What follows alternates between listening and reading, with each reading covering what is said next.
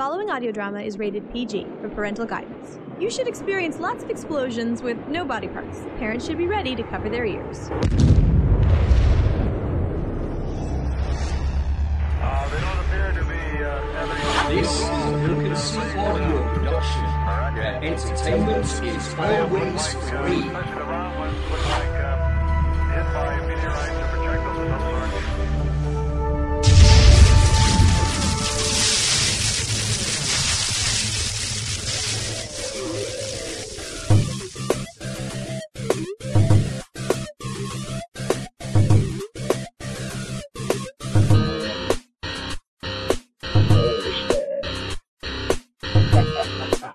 And now, it's time for the Broken Sea Audio Production OTR Swag Cast.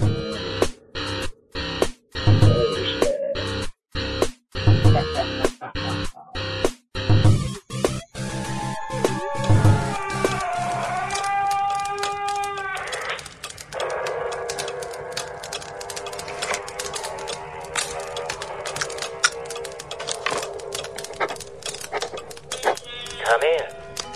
Welcome. I am E.G. Marshall. Before we begin this dark night scouring for beasties of the Hyborean dark, I took time out to read a pointed message from Friedrich Nietzsche.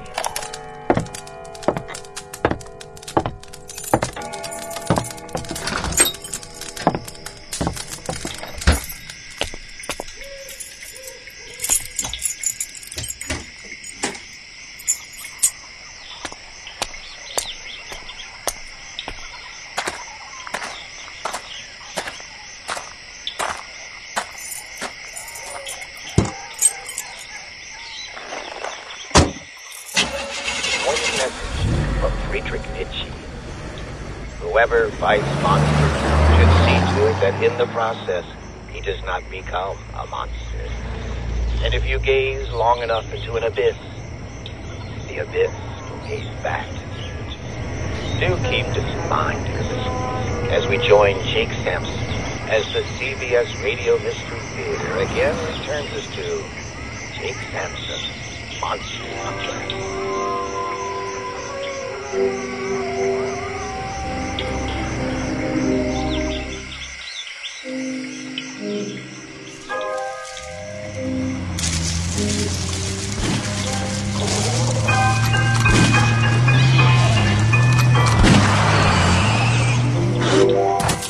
Good evening. This is Jake Sampson, Monster Hunter and World Adventurer. I'm currently in Brazil at the request of an old friend of the family, Sir Cedric Harbin.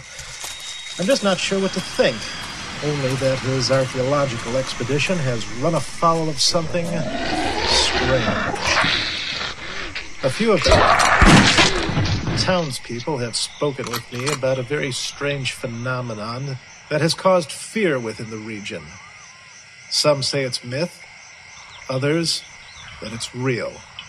In either case, I hope to learn the secret of the vulture people. Local legend also purports the existence of a giant spider. Some have said even larger than a Great Dane or a bull mastiff. Well, that remains to be seen. In the course of our expedition here, we hope to probe the deepest jungles in search of this creature, to see if it is indeed real, and if necessary, to put an end to it once and for all. Well, as soon as Tex and Lucy get here from their little sightseeing trip, I imagine we'll be off. In the meantime, I'd like to invite you to sit back, have a drink with me, and listen to the radio. Two of my favorite shows are about to start: Beyond Midnight and Lights Out.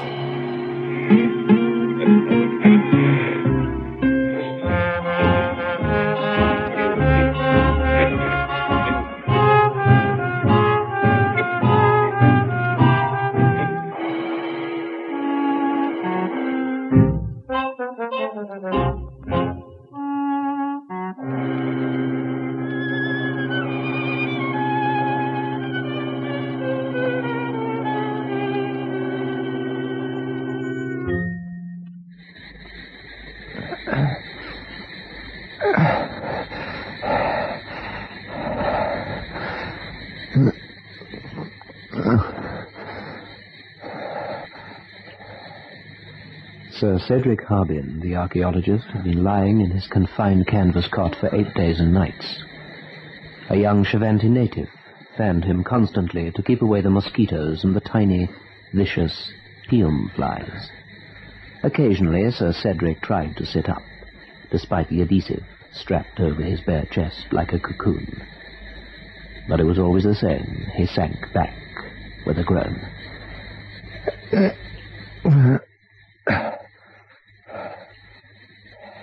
The Mato Grosso interior. Harbin, 3 broken ribs. Harbin? Sir Cedric Harbin. But boa constrictors are no respecters of titles. What's a knight of the realm to a great reptile disturbed from its slumber?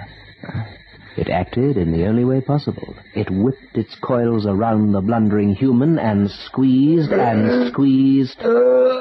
And Sir Cedric, archaeologist, passed from the dimmet light of the jungle into and beyond midnight.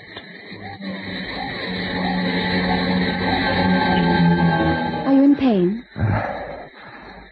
Not much. Just bored. And disgusted. Haven't you gone to bed yet? Poor darling. Soaking wet. Get off of my darling. Diana. So hot. My dearest. How the devil can you be so bright and cheery after the confounded mess I've made of this expedition? Walking into that boa constrictor like a blasted tourist who'd never set foot in the Mato Grosso before. I don't know why I ever let this foundation talk me into this jaunt. On our honeymoon. What was I thinking of? Dragging you into this cauldron. Darling, if you can't sleep, at least try to relax. Here. Now read. You can't go hunting your precious lost city with 3 broken ribs, and that's all there is to it. Now stop fretting. Mario's got the situation well in hand.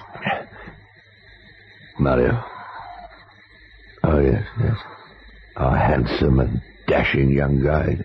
Handsome? You see, I hadn't noticed.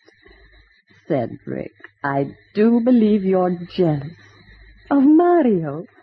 Ah, Senora, you're like a jungle orchid.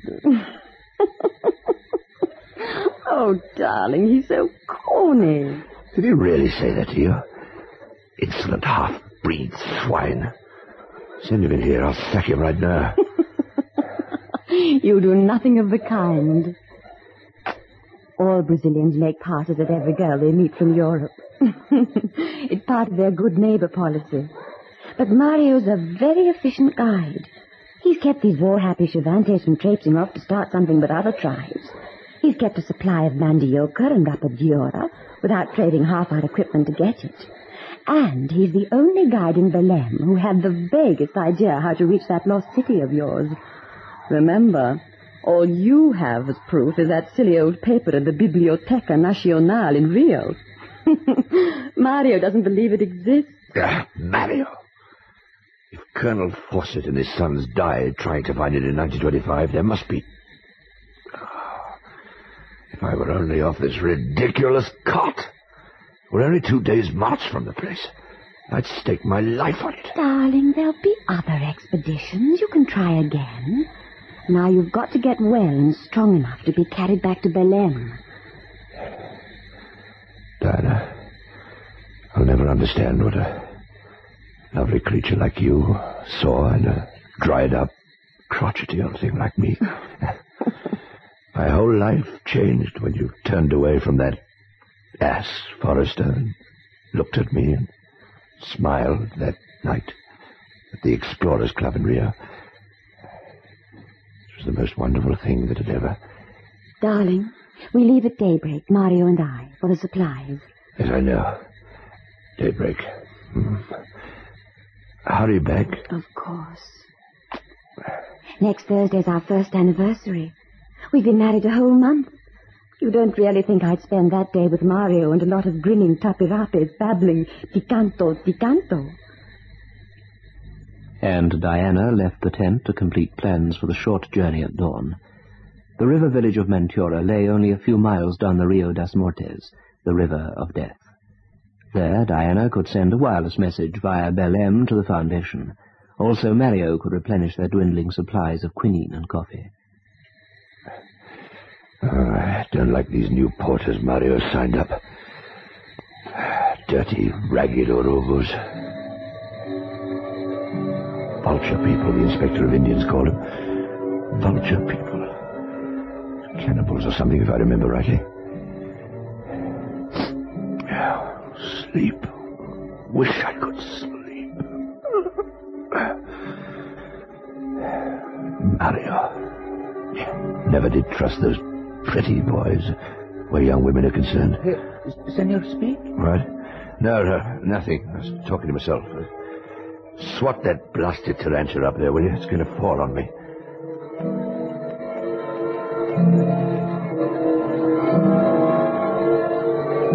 And Harbin slept, fitfully. He dreamed a recurrent dream in which his lovely young wife was lost in a tangle of undergrowth and looped lianas. Cedric! Cedric! Cedric! Cedric! Cedric!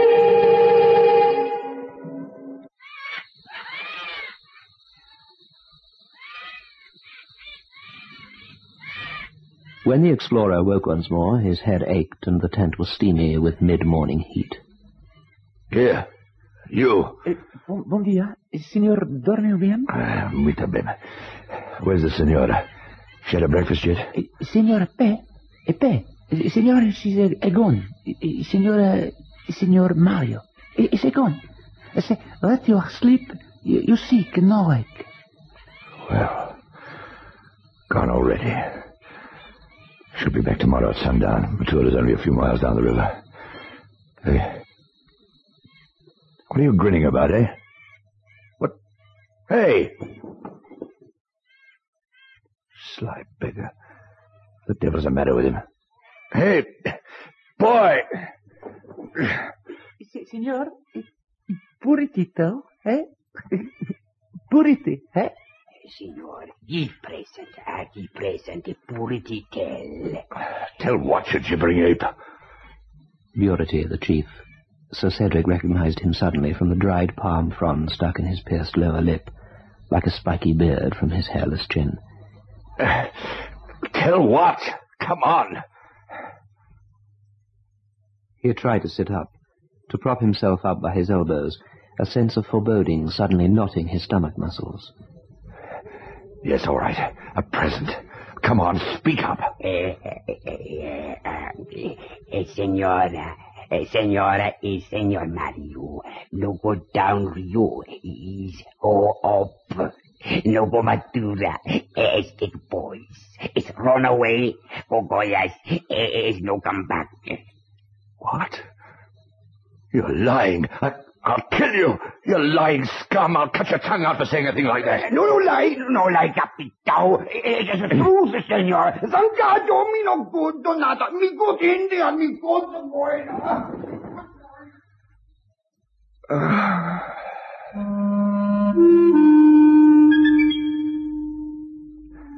He's lying. Of course he is. Diana would no more desert me in this condition than... But... Oh, would she? Could a middle-aged husband ever be sure of a young and beautiful wife? Mario is young, virile, whereas me, getting old. One day I shan't be able to satisfy her needs, maybe. She requires someone. Mario. No! Boy! Do you happen to know which way my Senor Mario went? Upriver or down? No, Capitan. Is there anyone who could find out for me? A tracker. A tracker could tell me which way the Batalo took off, couldn't he? Tracker, Capitan. Si, tracker, though. But Buriti no more better. Ask Buriti, the chief, to look upon the Senor's Batalo. Buriti see all things today, yesterday, tomorrow. Yes, quite. Chief and witch doctor. You'll just repeat the lie. If it is a lie. The Inspector of Indians advised us to have Purity because he's a Brujo. Doctor. Half crazed from addiction to yaki. But they see all things, the Brujos. Purity would know all about Diana and that sneaky Brazilian. All rumors, every remnant of local gossip finds its way to the ears of the Brujos, to be palmed off later as supernatural knowledge. But Purity, yes, he would know. Then what's he been saying to me? Diana. No, I can't believe it. Boy, go. Fetch Purity back again, you hear? Harbin waited. The suspicion of terrible things was being fanned in his mind. Purity came. He smoked a cigar-holder-like pipe. A peculiar acrid odor filled the tent. Harbin felt suddenly light-headed. Now look here. I've no time for a lot of mumbo-jumbo. Put that bally smelly pipe away. Senor, do not speak. Purity the Brujo smoked the ayahuasca, the drug of the second sight. Oh, I've heard of that. Blasted load of nonsense. Maybe it isn't then. Go on. My wife, the senora. But the old Brujo said nothing for a long time. He puffed at the queer-shaped pipe and closed his eyes. Sir Cedric lay and cursed the whole of creation silently. At last, the ancient doctor's eyes opened. They go towards the rising sun. But Taloa moves slow. There are 3 bearers, Havantis. The smiling ones sleep under the toldo. The man watches. Now he shoots the gun and kill a blood-red Arara. He bring the feathers to the senora. She laugh and thank him, putting the feathers in her golden hair. Towards the rising sun. Not west to Matura. East to Goyas. Now she sing, the senora. She sing this song.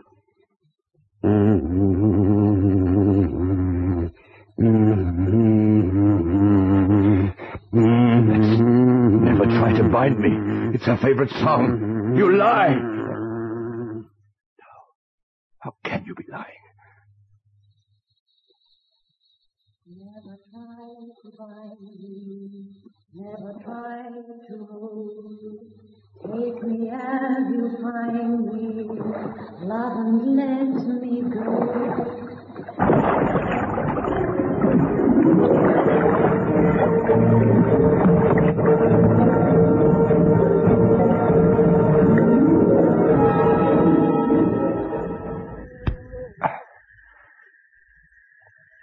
Is there more you wish to know, Capitao?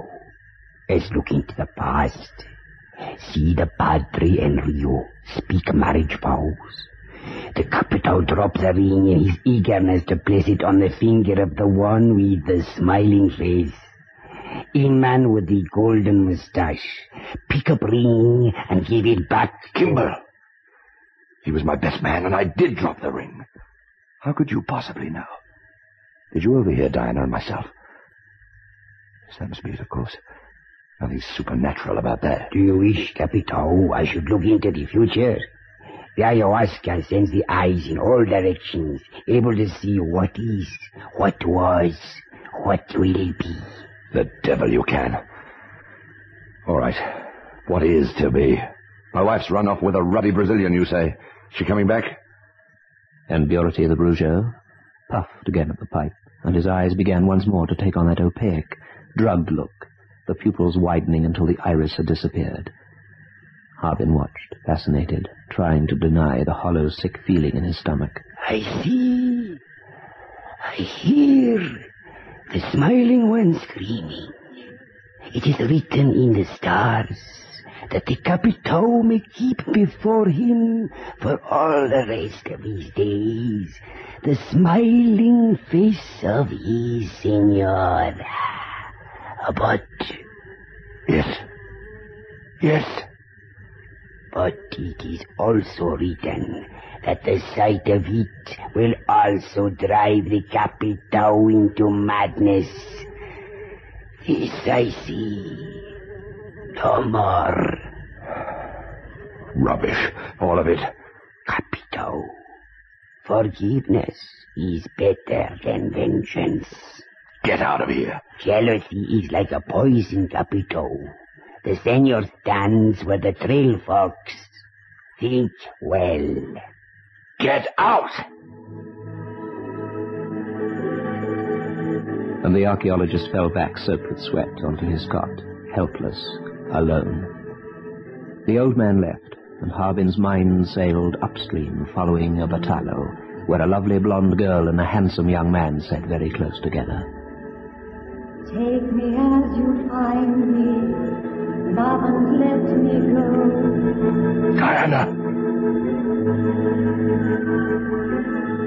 Smiling face. Blasted, she was always smiling, laughing at me. Insolent Brazilian. What if I could only follow them, get my hands around his neck. First handsome, virile young idiot to come along, she'd left me. She'd left me with these grinning charantes to get back to Bellum without a guide. Boy! Where the devil are you hiding? Senor? Get me Purity again. No, wait, he won't go. It's Urubu country. Ah, those new porters, send them to me now. And the Cervantes raced off, and returned almost immediately with 4 grinning vulture men.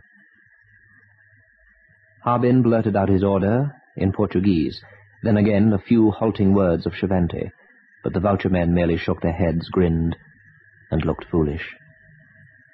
Senora. He drew the form of a woman in the air with his hands. I want you to bring her back to me. He made a scooping motion with his hands towards himself.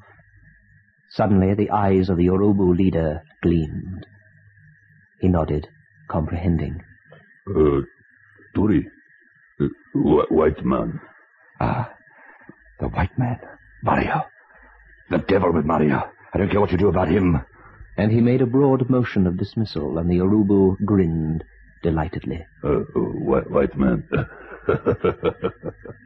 The evil-eyed, heavily scarred man grinned again, and made a vague, but easily followed, throat-cutting gesture, and then he was gone with his flock, like eager scavenger birds.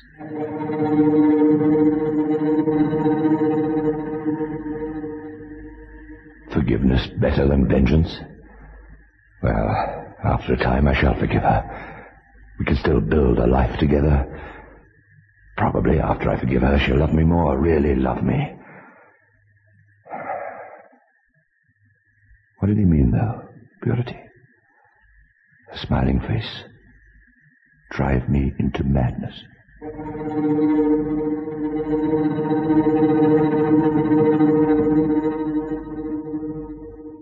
3 days passed, and then a 4th, and Sir Cedric Harbin lay and sweated helplessly in his cot. She'll cry, fling her arms around my neck and beg forgiveness. I will forgive her, gladly. It's all I want, to get her back again. To have her back again, smiling. A smiling face, the same as always. I wonder what the Urubu meant when I said about Mario. Suppose she loves the blighter. Have I any right to? But what sort of life would she lead with a jungle guide? Whatever the rotter gets, he richly deserves it. Killing a man or having him killed for seducing a wife is the accepted thing here in Brazil. It's a hot-tempered country. Capitão, you have given an order to the Urubu men, and it is not good.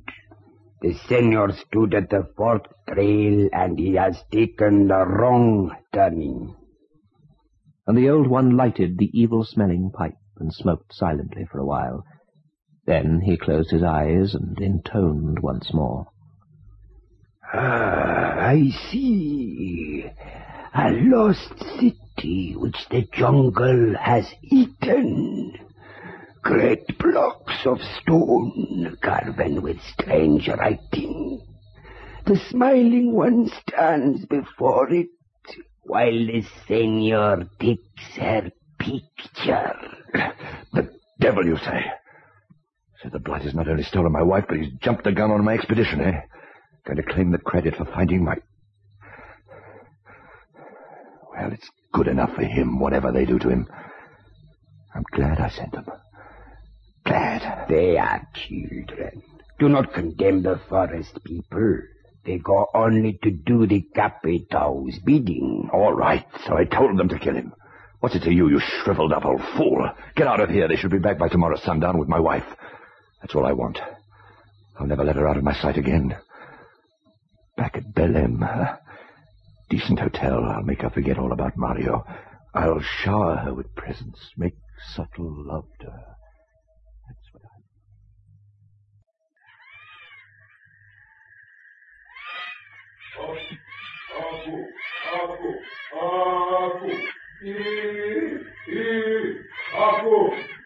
Sundown. The 5th day. They're back. They're back with Diana. Capito, the Senor Mario is not with them. The 3 bearers of our tribe are slain or escaped. But the Smiling One, they have brought them back as the Senor ordered. Oh, good, good. Have they landed? Send them to me. Hurry, hurry. He braced himself for the sight of his wife, perhaps dragged angrily in between 2 grinning Urubus. But the chief came in alone and presented Sir Cedric Harbin with a crumpled sheet of paper. What's this? A note from her? My darling, I'm sending this message back by one of the Cervantes. By now you must know we didn't go to Matura and never planned to go. I persuaded Mario to take me on to your lost city, so your expedition needn't be a flop. My dear, it seemed to mean so much to you, and I couldn't bear to see you looking so disgusted with yourself. I didn't tell you because I knew you'd stop it from trying it alone. Mario has taken some pictures, and I've copied a few hieroglyphics off the stones, also some pottery. Darling, you and your Colonel Fawcett and your silly paper at Rio were right. There is a sort of temple here. Inca, I believe. The altar stone for sacrifice is inlaid with gold and silver. Oh, I wish you could see it. But I've made some maps, and we can come back here after your ribs. The note ended abruptly, a pen stroke straggling down the paper from the last word. Harbin looked up into the eyes of the Urubu, and that man happily made his throat-cutting gesture again. And suddenly, like a cold hand upon his heart, Cedric Harbin remembered what the Inspector of Indians had said about the Urubu tribe. Not a history of cannibalism, but of headhunting.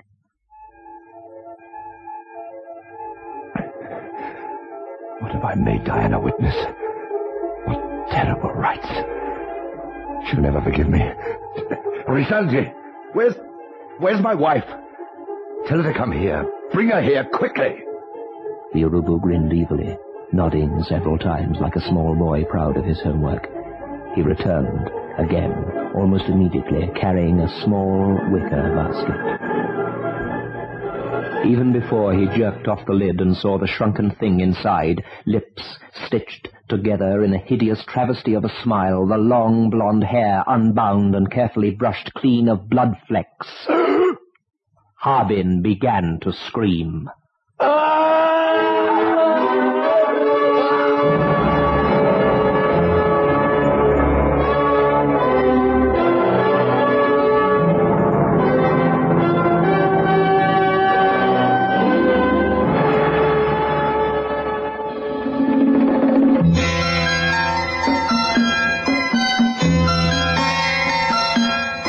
Beyond Midnight. The program is adapted for broadcasting and produced by Michael McCabe.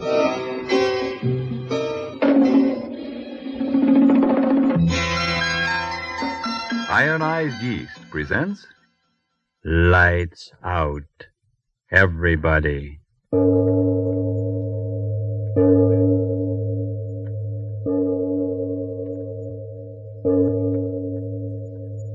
It is later You think.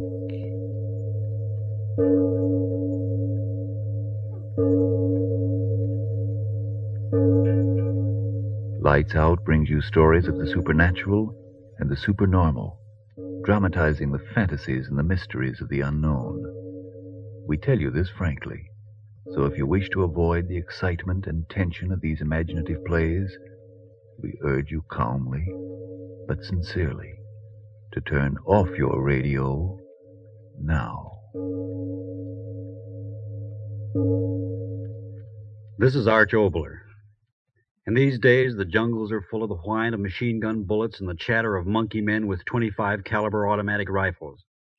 There was a time, though, when the sound in the jungle was that of insects and the raucous call of jungle birds. Men went into the tropical forest for high adventures or to make money. It's of these times that our story is tonight. But first, Frank Martin. Today, any number of Americans who seem to have everything they need may be underweight and jittery, under par and frequently tired. And in many cases, this is due to a deficiency. Yes, a deficiency of vitamin B1 and iron. Yet pleasant little ironized yeast tablets give you both these substances when you need more of them. So many folks who did now thank ironized yeast and its two-way help for glorious new pep and strength and pounds. So remember that name, friends, ironized yeast tablets. And now? Lights out. Everybody.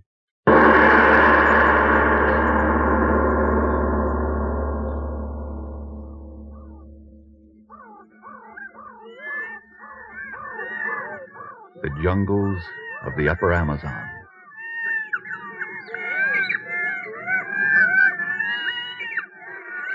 Dixie! Hey, Dixie! You don't have to shout. I hear you. Hey, Dixie, look. Hey, look at this. Look at this one. Look at it, I tell you. Another butterfly. Yeah, look at these wings. Look at them. Better if it had wings big as an airplane to take us out of this hellhole. I bet I'll get 10 francs for this one. If we get out of the jungle alive. Oh, I'll get out. Aye. You mean we? You wouldn't leave me here? Don't worry, Dixie. You get in this with me and you'll get out of it with me. It's good to sit down. Until the ants begin to eat you. Oh, cut it out, will you? Can't you do anything but sing the blues? I suppose I should be happy. Should sing a song because the sun is burning me up, because the insects bite me, because I'm here in this devil's hole half the world away from my home. Cut it out. Think I like it any better than you do? It's our only chance, see? Catching these bugs is our only chance to get the dough and get out of here. But the sun... You think the sun's any colder working in the mines? You think the sun's any colder sitting out there on the beach tearing your heart out every time you see a boat heading back? Tell you, Dixie, the jungle's the only chance we have to get out of here, and by the devil, I'm taking it. Yeah, you're right. I know it's as you say. Our only chance. Sure it is. Now snap out of it. Another couple of days like this one, and we'll have caught enough of these bugs to head back to the coast. But will we get through? Listen, Dixie, when I say I'm getting out of here, I'm getting out. But the natives say... Cut it out, I tell you. Nothing's going to stop me. But if we do get out, how do we know that Mr. Renap will buy the butterflies? Listen, he said he would, didn't he? Oh, what a man says. Yeah? Well, why shouldn't he buy them? Gives us a franc apiece and then sells them all over the world for plenty of dough. But who would waste money on such things? Don't you know nothing? Schools, museums. They pay plenty of dough for these jungle butterflies. But why should anybody... Oh, forget it, I tell you. Yeah, hot enough without you shooting your mouth up all over the time? Now lay still, I tell you, and forget it. All right. I'll forget it.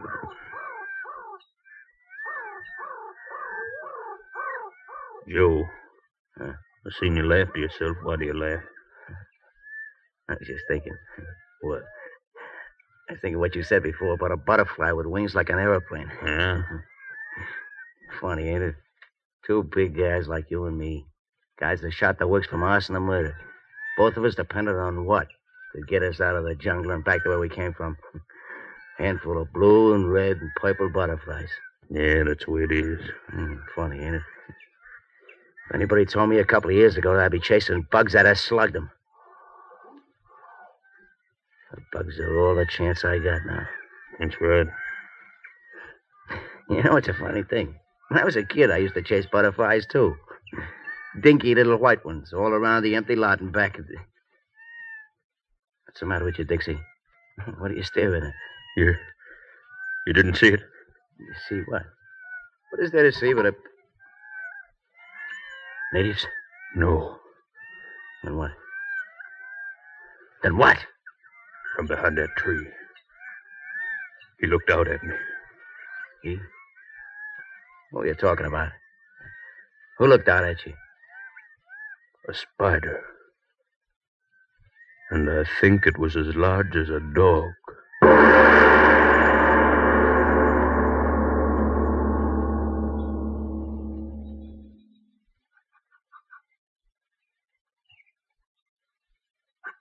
Joe. Not sleeping. No. I can't sleep either. Oh, it's so hot. Gee, it used to get nice and cool about this time of night where I used to live. Joe. What's the matter?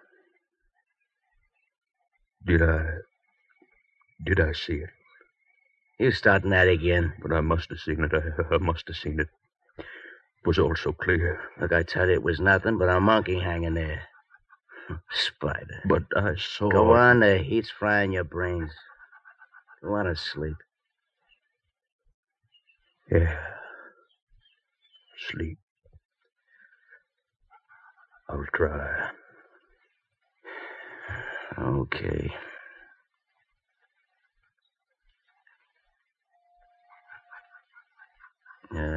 Blasted mosquito got it under the netting. You get it? You get it? No. I got it. Another one? Hole in the netting. That's what's the matter. I might as well get up and fix it. Blasted stuff. It's falling apart with mildew. Joe!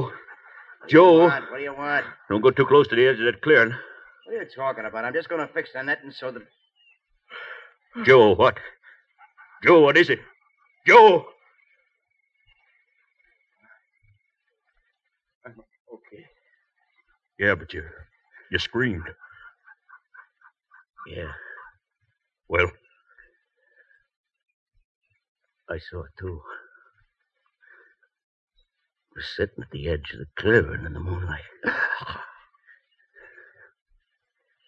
Yeah. Spider as big as a dog.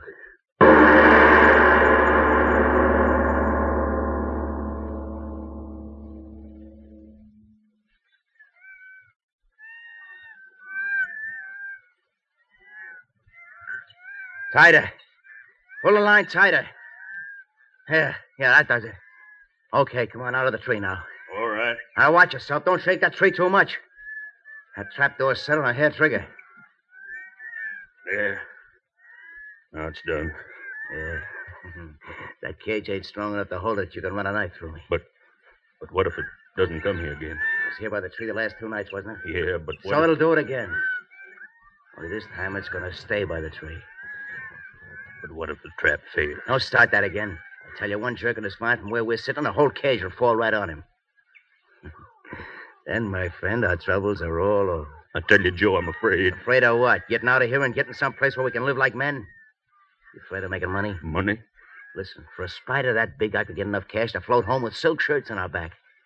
Think of it. A spider that big? We'll clean up with it. No, Joe, no. I say let's get away from here. Oh, scared you, Dixie, huh? Well, it don't me. I tell you, this blasted jungle has spit out a gold mine for us. But the trap. Are you sure of it, Joe? Sure, I'm sure. We'll catch him. And it won't be butterflies paying our ship fare home, Dixie. It'll be the biggest spider in the world. That's all right, huh, Dixie? But are you sure of the trap, Joe?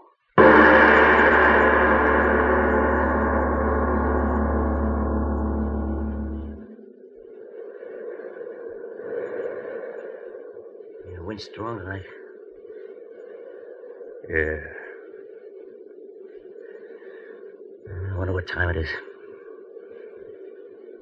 Stars are gone. Getting on morning. Yeah. It was always earlier before. trap frightened them away. What do spiders know about traps? You said yourself they're clever. Don't be a fool. But you said yourself... Just talking, that's all. There's a fear in me. Cold and sharp as if... Wait. Huh? The edge of the clearing. It's coming. Stay quiet. Joe, let him go. Quiet or I'll kill you. Don't pull a trap. Quiet. It's looking at us. Another step and it'll be right under it. There. I got it. Oh, look at it, Dixie. Trapped. And it's mine. The biggest spider in creation. I'll get all the money I need. Oh. Well, Dixie, what's the matter with you? Come on, why don't you say something? Trapped. And it doesn't move. Just looks at us.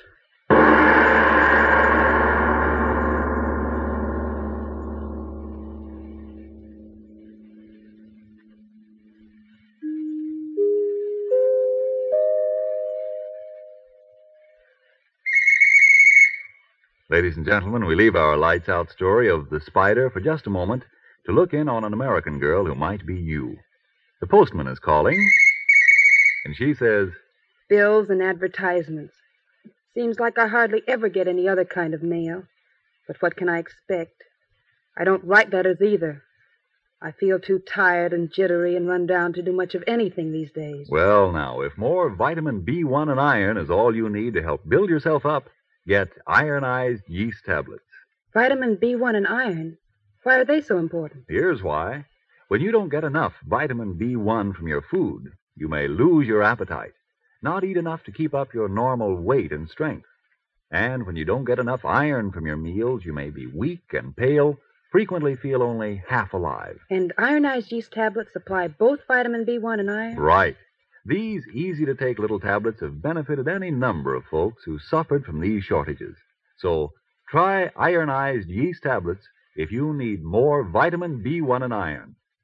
See if soon you aren't saying, I feel wonderful. I've gained weight, got back my old-time pep and strength. Now I have the energy to do all the things I used to enjoy.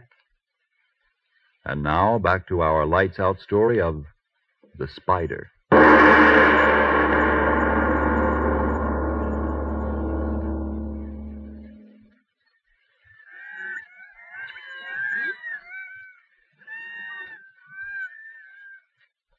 Joe. Eh? How many days since... Well, say it. Since we caught the big fella? 3. Yeah, 3 days. You haven't fed it? You're telling me. Why do you... Because I'm playing it smart. Pretty soon that thing won't be caring much about anything. Then I'm going to slip a bottom of that cage and off we go. They say such creatures can live for a long time without eating. Not when they're that size. I figure that sitting out there in that sun all day, well, in about a week it won't care much what we do with it. Joe. Yeah? How could such a creature be? What do you mean, how could it be? You're looking at it, ain't you? But such a spider. It's there. That's all that means anything to me. But such a giant creature. That's it. It's a giant, ain't it? Well, you've seen giant human beings in circuses, haven't you? Well, they just happen, that's all. That's the way this spider happened. So black. Yeah. The midnight special, ain't he? Those big, hairy legs. Once I saw an octopus. Huh? Devilfish. Oh, yeah, sure. And this one looks like a dry land devilfish, is that it? Yeah. Oh, we'll not make a billboard at a circus sideshow. Will we clean up? The legs, the strength they must have. Not when I get through with them. Look at it, Joe. Be honest. Huh? Isn't there a strange fascination when you look at it closely? What are you talking about? Its eyes. Well, how they shine. So what? As if there was a thought behind them. You starting that again? All these 3 days it sits there so quietly. Its eyes like burning flames just watching. Cut it out. Cut it out. If it is thinking. I'm afraid of what it is thinking.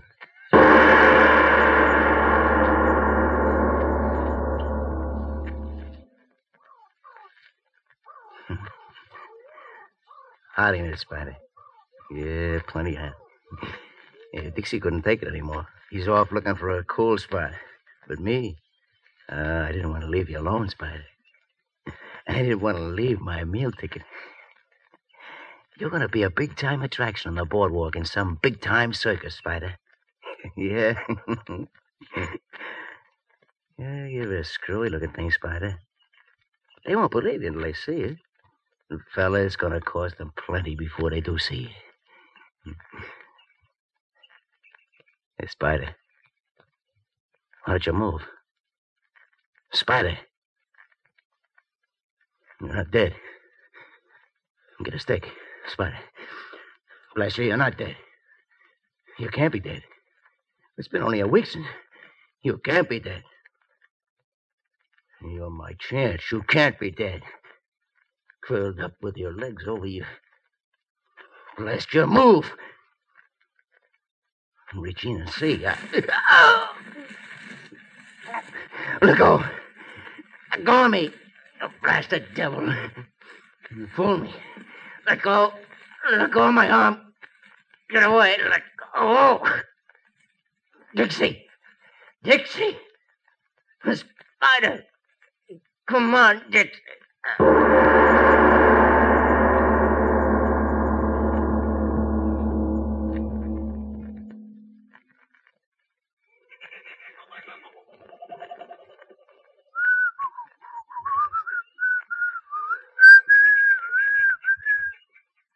Joe. Joe, where are you? Joe? Oh, the sound suddenly so quiet. Joe! Where's the man? He said he'd be here. He said... Buddy, what? Dried up. What? Joe! Joe, come quickly. I found a body. Joe, come quickly. Must see who. Joe. Joe, it's you. Joe, how did this... What? The spider. But how? Gone. Gone from the cage. And what he did to you, Joe. Might come back. Why do I stand here? It might come back. Gotta get out. Yeah, get things together. Butterflies, take boxes and get out before... Something move behind that tree.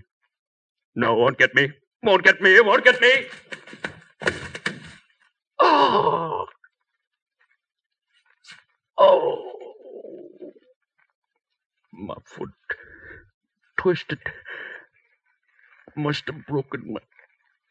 No. Gotta get away. Crawl. Gotta get away.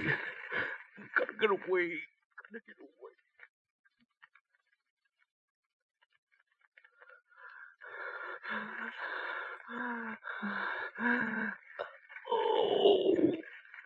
Oh, my leg. Crawling. How far have I crawled? All day.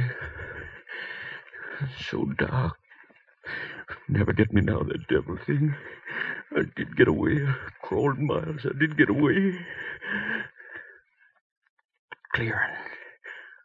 Someone to help me. Crawled to the house. Someone to help me. So dark.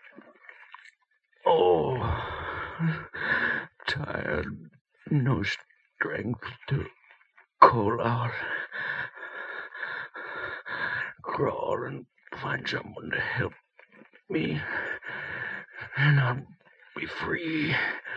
Free. Touch something. What? A body. Joe. Joe, you, but how? What? Back in the camp. I'm back in the camp. Crawled all night in a circle back in the camp where... No! Get out. Get out before it... Oh, my leg. No. Can't crawl anymore.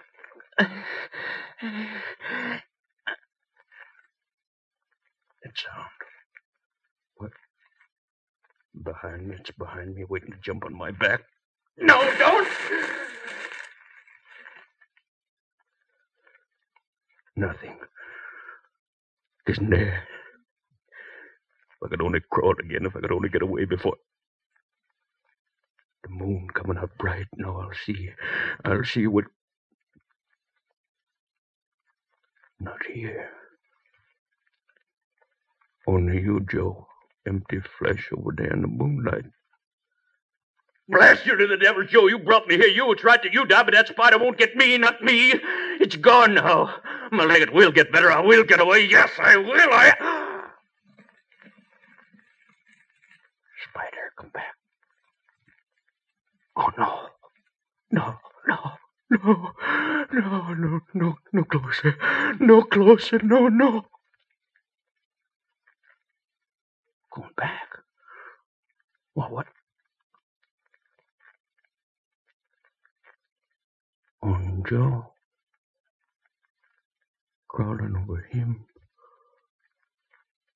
But Joe is dead.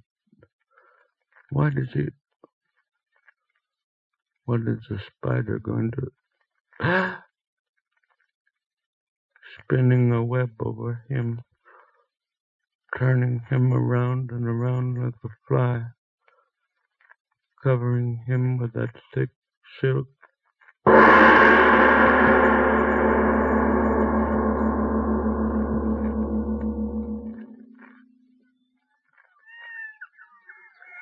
Spinning a web of silk over Joe. Sleep? Sun. Morning, it is morning. I'm alive. Someone coming. Gotta hide. Who? So heavy a wolf it can't be that devil spider. It must be one of the savages. They'll help me. See who? Joe. It is Joe alive. Joe, I'm here. Joe, I'm here. Wait for me. Joe, why do you stand there? I must have had a dream. All that happened, yes, a dream. Last night. Oh, it's such a funny nightmare to tell you. Joe, why do you just stand there? Why do you just look at me? Your eyes, the sun shines in them. They hurt me. Don't look at me like that, Joe. Your eyes so dark, so big. I say closer, closer, my friend, come closer. I have such a happy thing to tell you. Closer. I hear you. I like what your eyes are singing to me, Joe. Yes, I come closer. You keep telling me that happy thing. Yeah.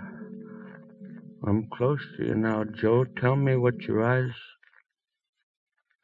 Your hand. Why do you grab my arm? Your other hand, my other arm. Why do your fingers hold my arm so tight? They hurt me. Another arm on my shoulder. Joe, another arm holding my neck. Joe, so many arms. How can it be? Joe, it is you. I see your face, but your eyes bigger and bigger. Sun so strong in my head, burning my head inside. Is that why I see such crazy things, Joe? Joe, why don't you say something? Your eyes bigger and bigger, burning into my head. Now your face is changing. Joe, it is you. And why doesn't your face... Joe, that sound, your face, your arms... Spider...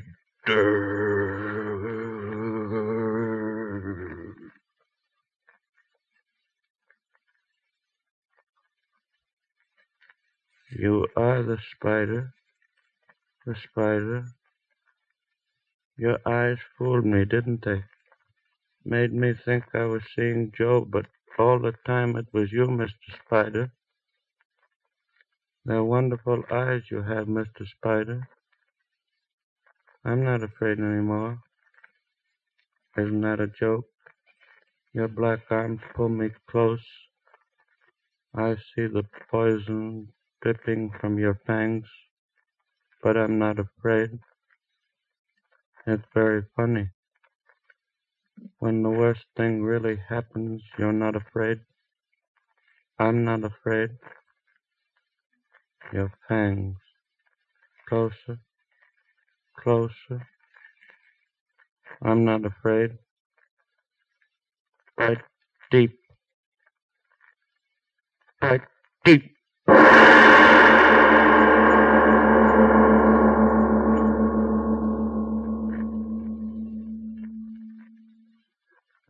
Mr. Obler, what's the moral of tonight's story? Stay away from spiders? Yes, especially from black widows. No, Frank, our story tonight was just in fun, which reminds me of vacations, of which few of us are going to have any this year. And speaking of vacations, I'd like to tell you about a very amazing vacation I once had, visiting haunted houses. What's this about a vacation in a haunted house, Mr. Obler? Houses, Frank. And after that vacation, I was badly in need of something our government wants from us very much these days. Nurses. Now, here's some facts, and please listen because they concern each of you. Unless the nurse power of the entire nation is reinforced by the enrollment of 65,000 students in the schools of nursing for 1943, all of us face a real threat to civilian health. Therefore, beginning immediately and continuing through the spring and summer months, nursing must be considered America's #1 woman power shortage. I'd like to say some words that the government said. 65,000 young women must dedicate their lives so that others might live. Now about haunted houses.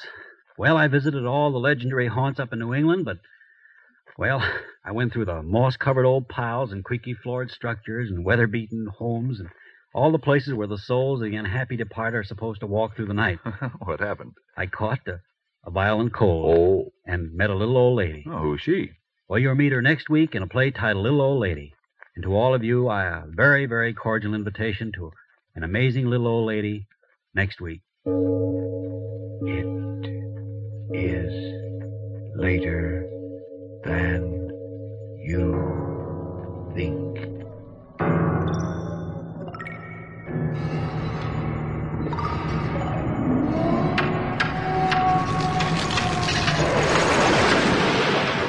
Good evening, dear listeners. I am Barnabas Collins. I hope you will forgive the intrusion, and I hope that you have been enjoying Broken Sea Audio Productions' OTR Swagcast.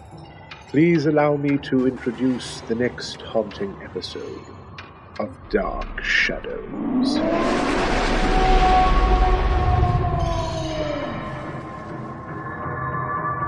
At Collinwood, no one is safe from the nameless terror that hovers so close. Tonight, young David Collins has reason to hope that the fears we've all had will soon be put to rest.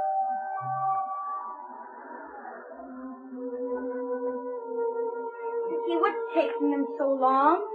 Well, you're waiting for something. The time always seems to go longer than it really is. Maybe something's happened to them. Don't be silly.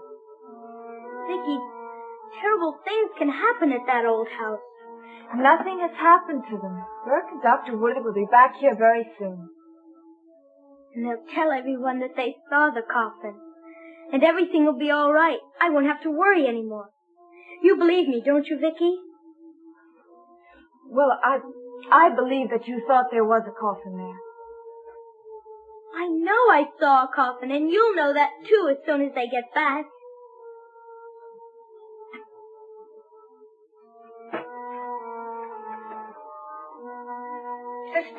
Sister Anne, tell me what you see. What? That's what you look like, standing there at the window. Like Sister Anne in the story of Bluebeard, looking out the window to see if any help was coming up the road. While the poor bride cowered in the corner. Do you remember that story? Yes, I remember it. And help finally did come. Just in time. And the bride was saved from death.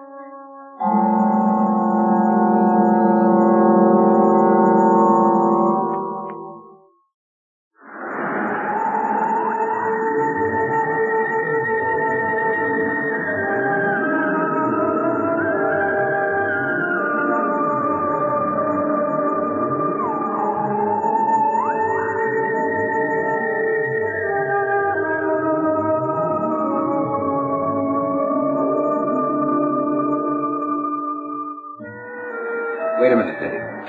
What's the matter? Even though there was nothing in the basement, you'll have to admit that Barnabas acted awfully strangely about letting us down. I've always thought that Barnabas's behavior was a little strange. I don't like him. Nothing about him. He's the kind of guy that makes you want to prove himself wrong. Yeah. It's a strange family. Listen, we're going to have to be very, very careful in the way we break the news to David. However it's done, he's going to be terribly hurt. Yeah, I know. It's going to make it just that much more difficult to find out what it is that's causing the boy's fantasies or hallucinations or whatever else it is that he's experiencing. You're convinced that's all they are? Fantasies? I don't know. I'm an adult, Burke. I'm supposedly a trained scientist. But this situation is utterly beyond my understanding. I'm baffled by it. More than that, I'm frightened. I can well imagine how frightened the boy must be. We've got to find out who or what is behind all this and help the boy.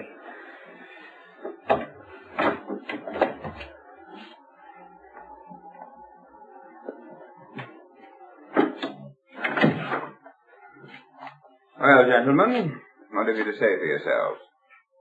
Well, Barnabas wasn't particularly willing or eager to let us examine his basement. And so you didn't go down there? Oh, yes, we finally did. And? There was no coffin. The basement room was practically empty. Well, I trust you gentlemen at least enjoyed your walk. It is a nice evening for that. Is that all you have to say? What do you want me to say? You're very quick to point out how odd and eccentric my cousin is. I think I would have reacted exactly as he did. The idea of two hysterical grown men tramping through a cellar looking for an empty coffin is macabre. Roger, I don't think that asking for Barnabas' cooperation is an imposition.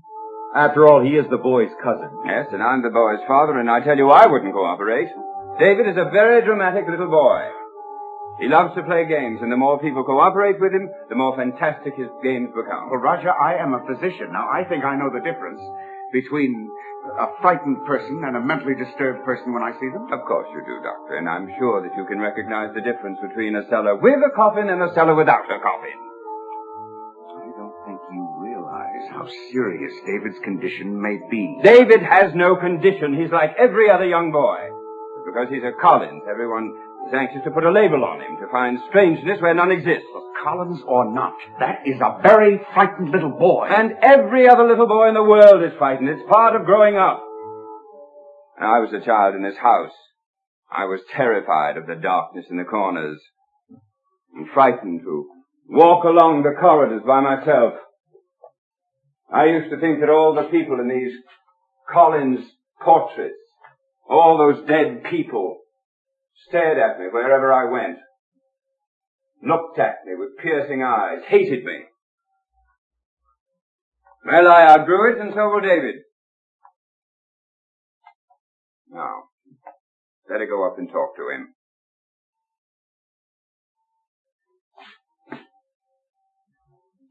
Aren't you going up too? I leave the matter entirely to you. Tell him what you saw, or rather, what you did not see. Let him know that he hasn't won this game, anyway. It is not a game. If it is, it's a very dangerous one.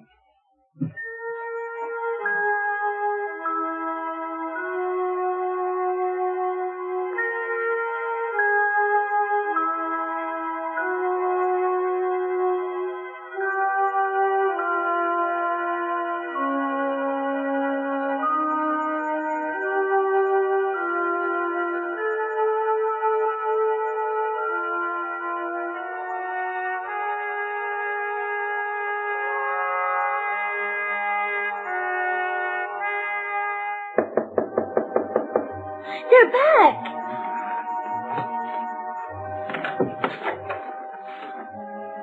Did you find anything? Vicky, do you mind if we talk to David alone for a minute? No, of course not. I'll be downstairs in the drawing room if you need me. Is everything all right, Burke? I don't know, Vicky. I hope so.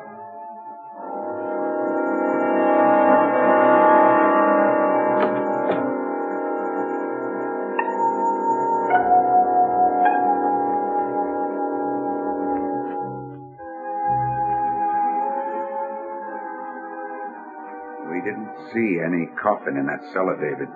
But it's there. You must have seen it. I'm sorry, David. We didn't.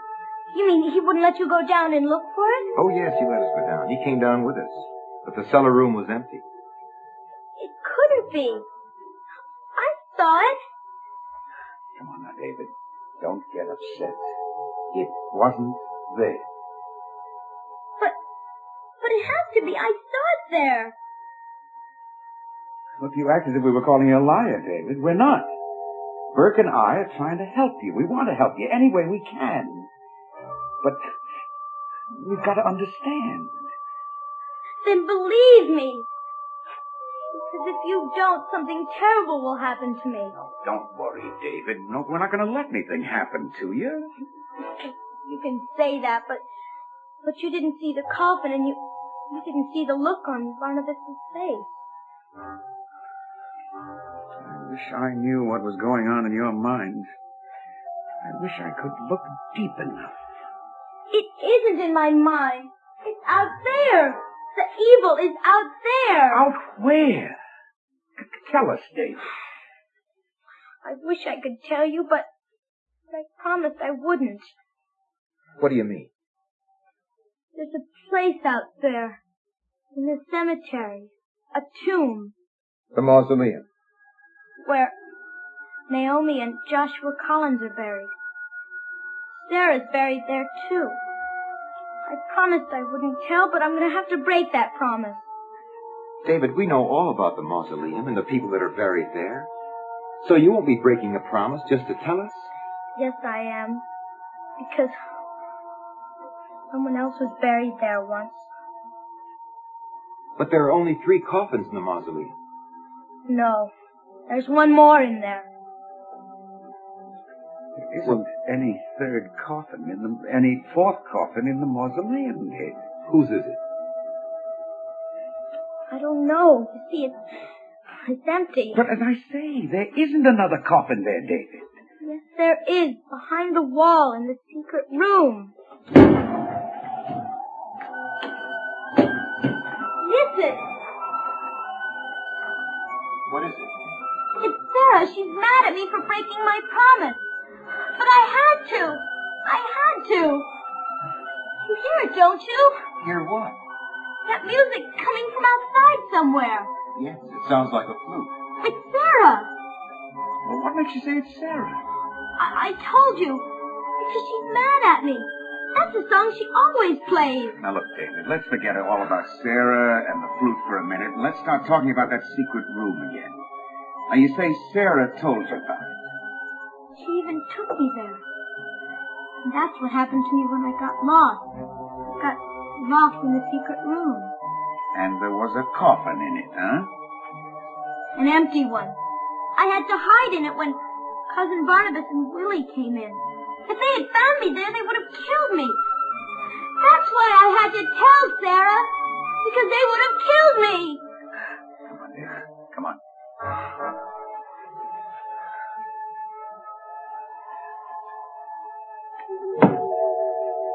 Sit down, David.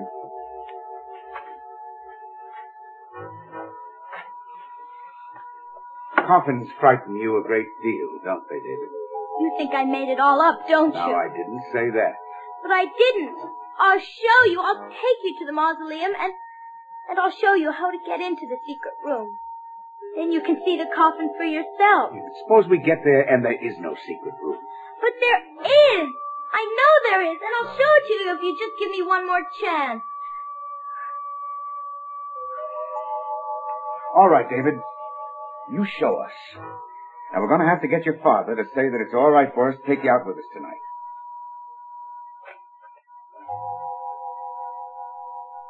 You'll stay close to me when we're out there, won't you? I don't want to get lost up in that room again. We'll be with you every night. And Cousin Barnabas, he won't know we're going out, will he? He'll have no way of knowing. You'll be safe as long as you're with us. Okay, I'm ready.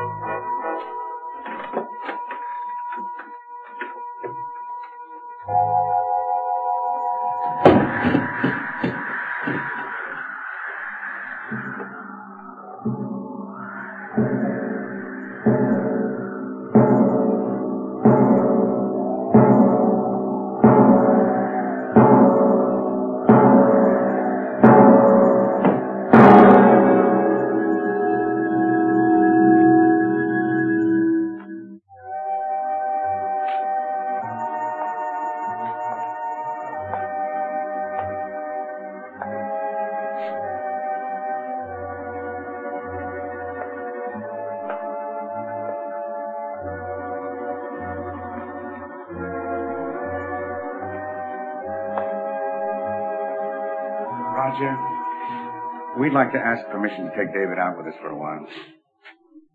Out where? To the mausoleum on Eagle Hill. To the what? To the mausoleum. There's something there that David wants us to see. Another empty coffin, perhaps. I think it would be better if we discussed it later after we get back. I'm afraid that will not be possible. You're not going anywhere, at least with my son. But we have to go. David, I know best what you have to do. There's something in the mausoleum that David thinks would help us, provide us with a clue as to what's been bothering him. Why he's so terrified of Barnabas. Oh, so we're back to Barnabas, are we? Well, he is the one that David's afraid of. Yes, and he's also a member of this family, and as such, is entitled to a certain amount of respect. I think it's shocking that a cousin of mine is insulted and defamed and accused of... I don't even know what to call it. We're not accusing Barnabas of anything. We just want to give David the benefit of the doubt. You seriously think that there's some deep, dark secret in that mausoleum? No. We just want to take a look. I think it's ridiculous and insulting. I'm sorry you feel that way, Roger. You know, it seems to me that taking the boy out there might help to ease his mind. It's terribly important to him. Well, if you don't think you're making fools of yourselves, go on out and look for your terrible shadows in the night. But let me warn you, this is going to be the end of it. What do you mean? If there's nothing in that mausoleum, except what should be there, we're calling a halt to all this nonsense about Barnabas. Is that clearly understood, David? There is a secret room in the mausoleum, and I'm going to show it to them. And there was a coffin in the basement. David, there was no coffin in the basement. You imagined all of it. I didn't. Yes, you did. David, you're not going to be warm enough in that. Let me get you a jacket. Dr. Woodard, David is my only child, and I'm very concerned about him. I'm not blind to the fact that he has problems, perhaps more serious problems than the average boy his age. As I said, I'm very concerned about him. I know you are, Roger. And I think that the time has come to speak of his mental state and perhaps the possibility of professional help. A psychiatrist? Looking in empty cellars and tombs is not going to uncover anything. Looking into my boy's mind, if anyone can do it. All right, if you think you have to go on out now. Thank you, Roger. Come on, David.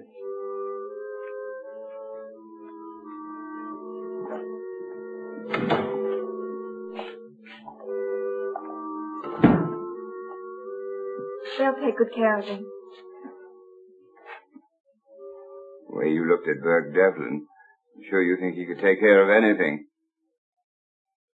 Are you still planning on getting married? Yes, of course. Right away. Burke wants to right away. And you? I'll stay here as long as David needs me. There's no way of telling how long that will be. In his present mental state, he's like a person on a thin wire, very high off the ground. Any minute he may fall and plunge downward, out of our reach forever.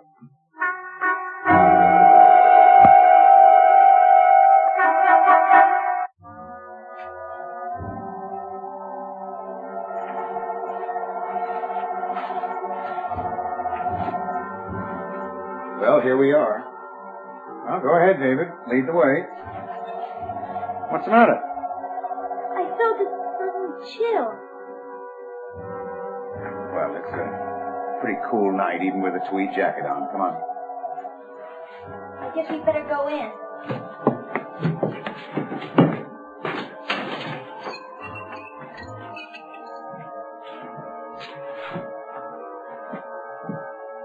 All right.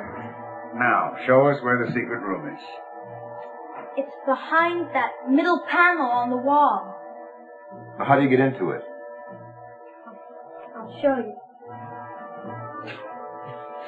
You see the lion with the ring in its mouth? Well, you pull the ring and the secret door opens. Well, go ahead, David. Pull the ring.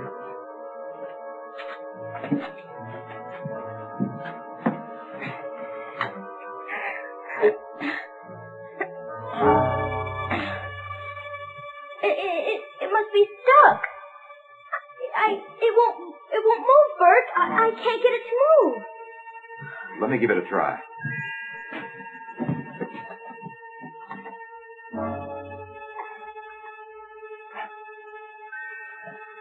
That thing is not about to move. I can't understand it. I did it before, and it was easy. I don't know what happened. Wait a minute. I know what happened. Barnabas got here first, and he did something to it. Would you like to try it, Doctor? Oh, why not? Here, hold it, then.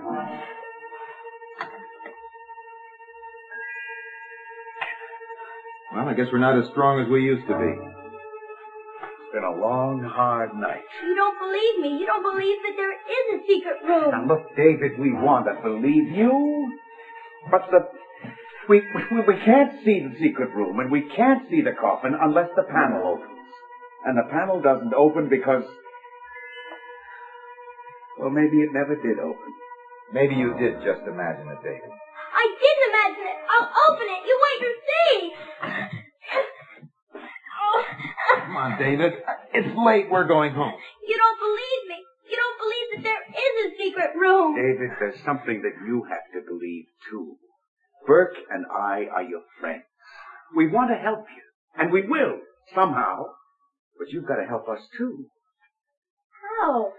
By admitting that all there is in this building is what you can see. The floor, the four walls, the ceiling, and these three coffins. And that's all. No, it isn't all. Look, it's Sarah's flute. You see, Sarah's been here. So it proves I've been telling the truth. Let me see that. Now, David, you actually saw Sarah playing this thing? Sure. I've seen her play it, and she always plays the same song. You're sure that it isn't just one of your flutes? No, I'm positive. Sarah left it here. And why do you suppose she'd do a thing like that? Because she wanted me to find it and show it to you, so then you'd believe me about the secret room. Why don't we just forget about the secret room, David? There is a secret room, Bert. There is. Come on, we're going back to Collinwood. Your father and Vicky will wonder what happened to us.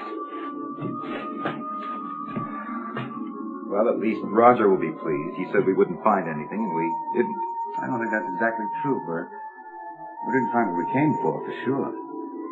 We found this. Now, that's something. There's got to be a reason why this thing was here. Oh, listen. It's the only tangible thing we've come up with so far.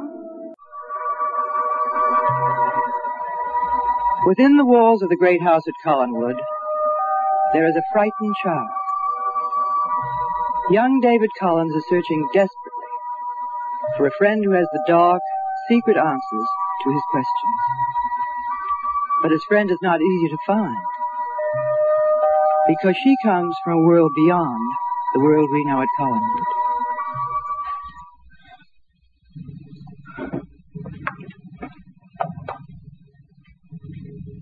Sarah? Where are you? I want to talk to you. Sarah, I know you're staying away from me on purpose because you're mad at me. Well, I'm mad at you, too. Sarah, we've got to talk.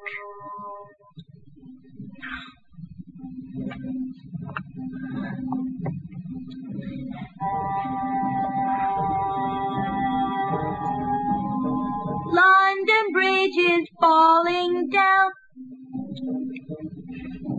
Sarah, please come and talk to me. Sarah, you got me into a whole mess of trouble. You've got to get me out.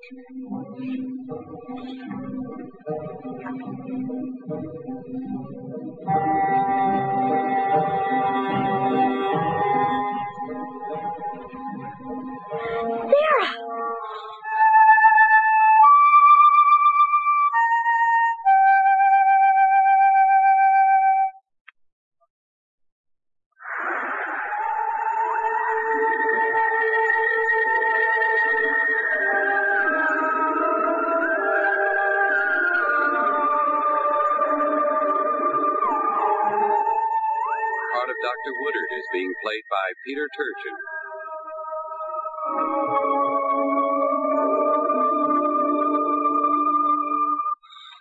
Sarah, you certainly took a long time getting here. I wasn't going to come at all. Why not? You know why not. Because I told Burke and Dr. Woodard about the secret room. Yes. I had to tell them. When a secret's not a secret, do you know what it becomes? No. What? Nothing. Just nothing. Well, Sarah, it's easy for you to sit there and say that, but I'm the one that's in all the trouble. Because the secret door wouldn't open? You knew it wouldn't open, didn't you? Yes. Just how did you know? You did something to make it stay closed, didn't you? I didn't do anything. Then who did? Somebody. Who? Just somebody. Sarah, well, all I can say is Burke and Dr. Woodard must think I'm crazy now. In fact, that's probably what everyone thinks. I don't. Well, thanks, Sarah, but yesterday when I really needed you, you weren't anywhere around. I wasn't far away. You know what's happened now?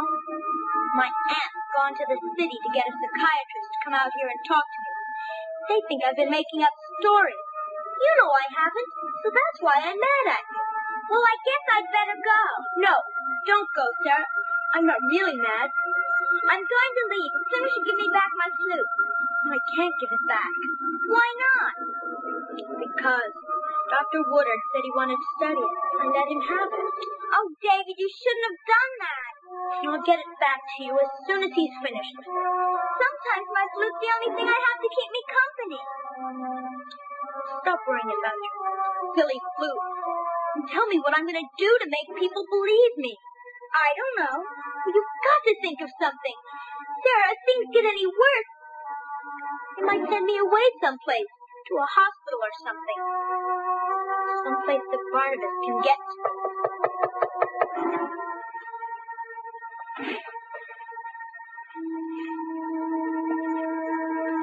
Sarah, don't go far away. Please, because we haven't finished talking. Please. David, may we come in? Sure. Did I hear you talking to someone? Yes, Sarah. Sarah? Yes, Sarah. David, this is Dr. Fisher. He wants to have a talk with you. Are you a psychiatrist? Yes. Does that word scare you? No. Good. It shouldn't. I'm not crazy. David, no one said you were. That's what everyone thinks. Everyone. I don't. What's that? My crystal ball. I use it all the time. What for? I use it to look for Sarah when I have to find her. I see. Mrs. Stoddard, if you'd be good enough to wait downstairs, I'd like to talk to David alone. Certainly. I'll be in the drawing room.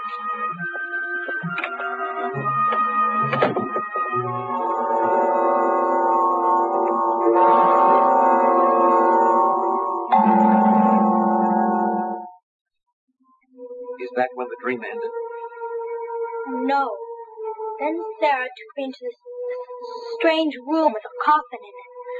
I told her I didn't want to go in, but she said we had to because the person she was looking for was in there. And was the person there? Yes, in the coffin. It was Barnabas. Barnabas Collins. Yes.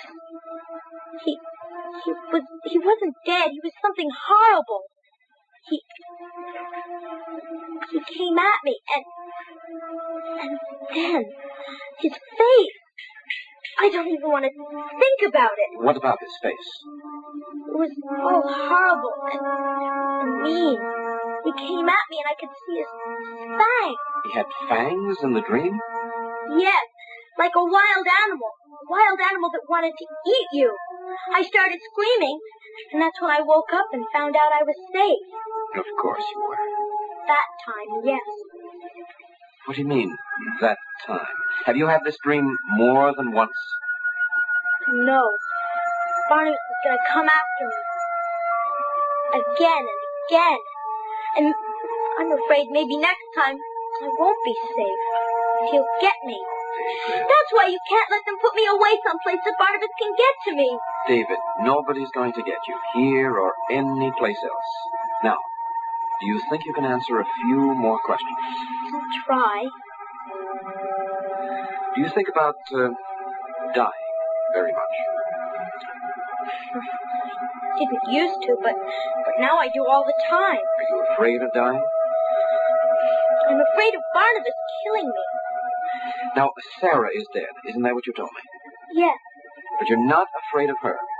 No, of course not. Sarah's my friend. The only one I'm afraid of is Barnabas.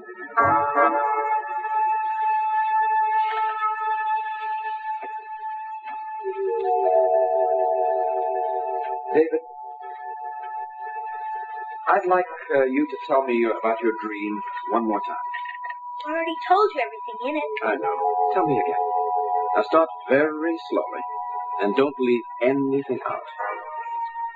Well, I was walking through a sea of clouds, and there was a wall all around me. And then all of a sudden there was this lady standing there. She had no face, but she kept shining this medallion in my face.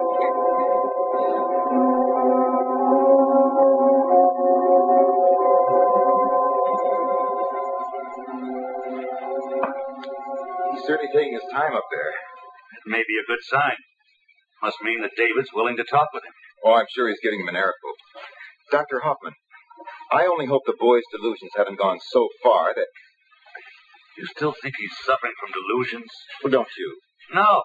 But he has to be. There was no coffin in the basement. No secret room. There have been other things. That flute that David found. That doll that turned up in Maggie's room. And a lot of little things that we're all of us just half aware of. There's enough of them to make me feel that there's something seriously wrong. And not with David's mind. With what, then? I know. I wish I could answer that question. I just feel that there's some similarity between what happened to Maggie and what's happening to David. How could there be? Maggie was kidnapped by Willie. And it's Barnabas that David's afraid of. Bert, I'm not at all certain that Willie kidnapped anyone. Well, they found Maggie's ring in his room. And Willie put it there? Well, who do you think put it there? I don't know. I guess it's wrong to speculate. So let's stick to the facts that we do know. Fact number one. When Maggie Evans was found, she was suffering from a very strange neck wound. Fact number two. When Willie Loomis was found, he was suffering from a very similar, exactly similar type neck wound. Now, Bert, I'm ready to go along with the idea that Willie was responsible for Maggie's wound. But that still leaves us with one very big question unanswered. Who's responsible for Willie's? Exactly. This I'm certain of. Both those wounds were inflicted by the same person, creature. That person, creature, is still at large somewhere.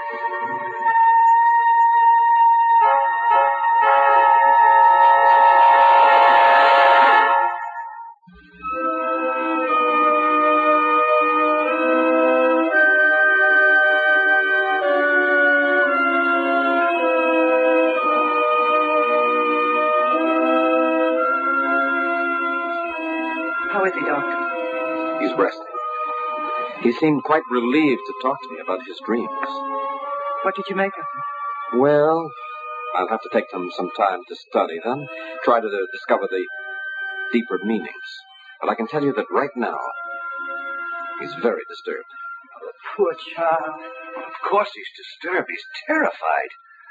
But the question is why and how real is it? Oh, a patient's fears are always real because they're rooted in the only ultimate subjectivity, his own existence, his own experience. Doctor, do you think this might have something to do with David's past? Well, it might just be possible that David has never accepted his mother's death. And because of this, death is more terrifying to him than it is to most people. You really think it's as simple as that? Well, why, for example, was the woman who appeared to him, The one who dangled the shiny medallion in front of him. A submerged figure. Why did she have no identity? Perhaps because the very thought of his mother's death is so painful to him that he has to keep it at a distance. Try to cover it up, so to speak. Well, it's true. He never talks about his mother. Ah, but he's very attracted to her. Why else would she dangle that medallion in front of him? Try to lure him. What about Sarah? Yes, Sarah. Well, first of all, we'll have to admit that all children have imaginary companions. Oh, of course they do, but not dead ones. Well, that's an answer I don't presume to know yet. But then again, it might very well fit in with David's inordinate fear of death. How? By making Sarah, a dead child, his dear companion, David is trying, subconsciously speaking, symbolically, to make friends with death, to reconcile himself with it. You understand? Yes, I think so. But it's a reconciliation that he obviously can't come to by himself. He's torn. He wavers. Just as Sarah is his attempt to come to terms with death, Barnabas is the fear of death come back again. But why Barnabas? Perhaps there's something about him. His height, his shape, the shadow he casts, that frightens the boy. Why Barnabas and no other person is something that isn't easy to know.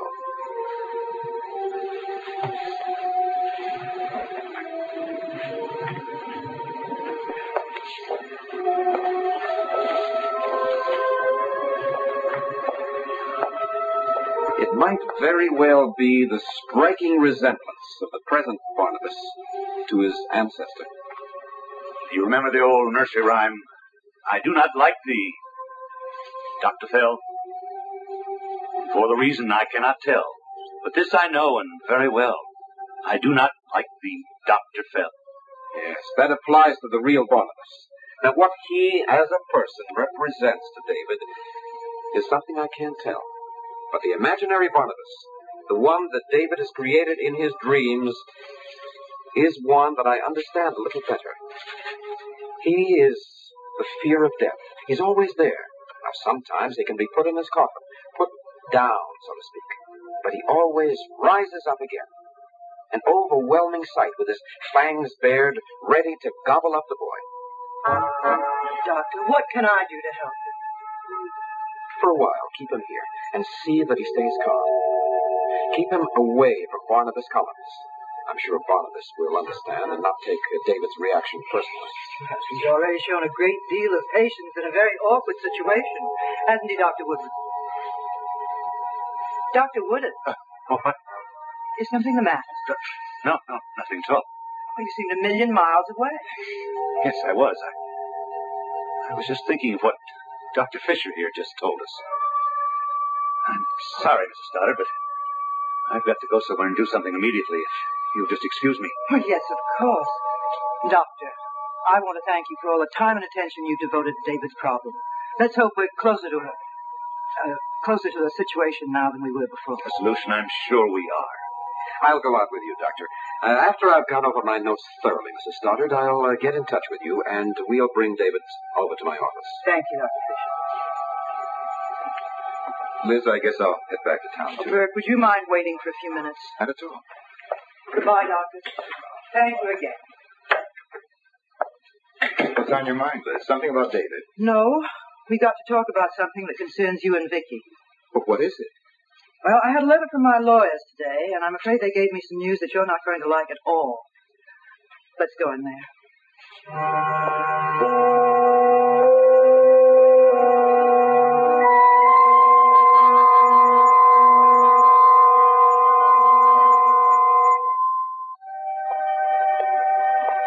Don't keep me in suspense, Liz. What's the bad news? It's about the house you want to buy from me. Do you remember that old deed I found that was marked not for sale? Yes. Well, according to my lawyers, I have to abide by that deed and an old family will. Well, did they tell you why? Well, it seems that the last member of the family to live in the house was called Caleb Sayers Collins, and he apparently had a morbid fear of strangers. Well, what does that have to do with the house now? Well, he felt they were out to take everything he owned. He didn't marry because he felt a wife would steal from him. Sounds like a real charmer. He finally ended up a very, very old man, all alone in the house, except for the things he collected. And he collected and hoarded just about everything. Including one very beautiful house. Well, the house was the thing he loved most, and so to protect it from falling into the hands of strangers after he was gone, he made a very unusual provision in his will. That the house could not be sold or passed down to anyone but a member of the Collins family for a period of 100 years. 100 years? And to make certain the provision was carried out, he left a sum of money to pay the taxes on an empty house. That's ridiculous. A house as beautiful as that and no one can live in it. I know, Burke. I wanted you and Vicky to have the house very much. What about breaking the will? Well, the lawyers think the matter could be brought to court, but it would take several years to invalidate the will, and the 100-year ownership after death clause will be over in 5 years. Well, that's great. That's just great. 5 years. I guess there's a lot to be said for long engagements, but I'm not the one to say it. Vicky will be very disappointed, won't she? Yes, she will be. She had her heart set on getting that place. Burke, I promise you, as soon as it's legally possible, you and Vicky will have that house. It will be my wedding present to you. Well, thank you, Liz. But I don't think we want to wait that long for the wedding. Oh, I don't mean that you should wait. Get married and live somewhere else. And then when the house is available, move into it. Yes. I suppose we could. I'm sorry, Burke. I was so sure the news would be good news. It didn't work out that way, did it? No. No, it didn't work out that way.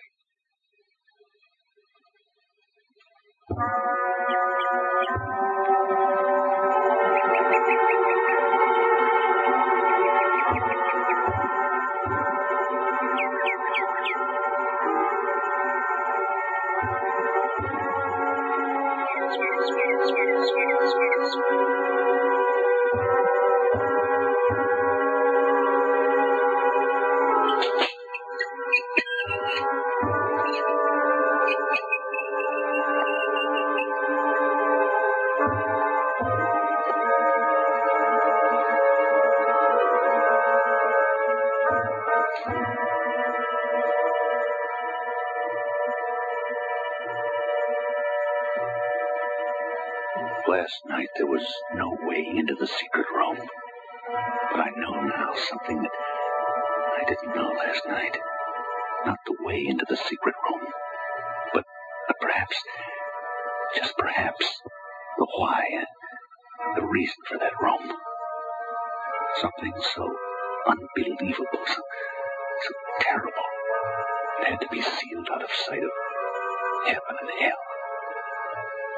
If the room exists in fact, and the entrance exists in fact,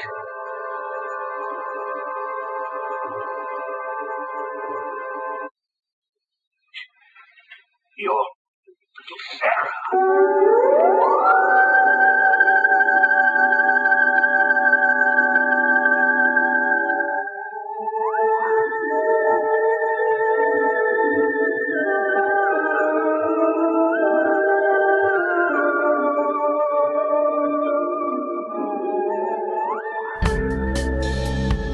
Have a good evening, and come back again next week.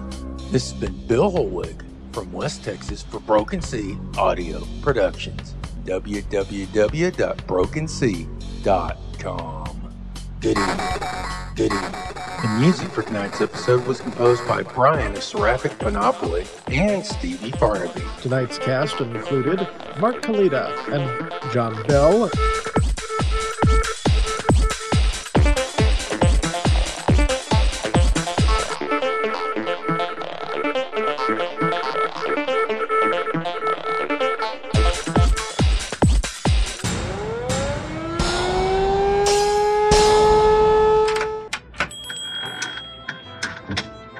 Welcome to the Eagle and Child pub in Oxford.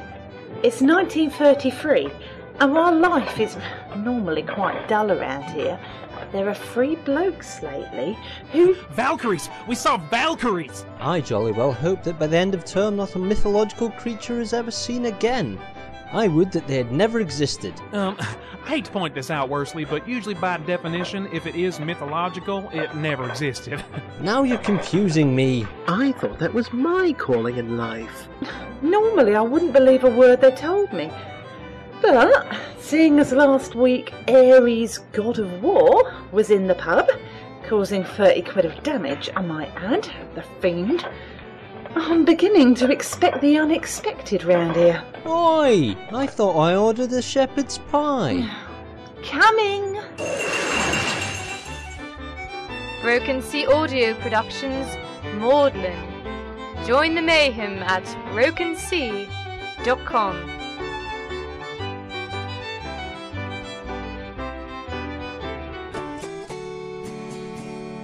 Knights in shining armor. Damsels in distress. Pirates are. Belly dancers. Rogues. Wenches.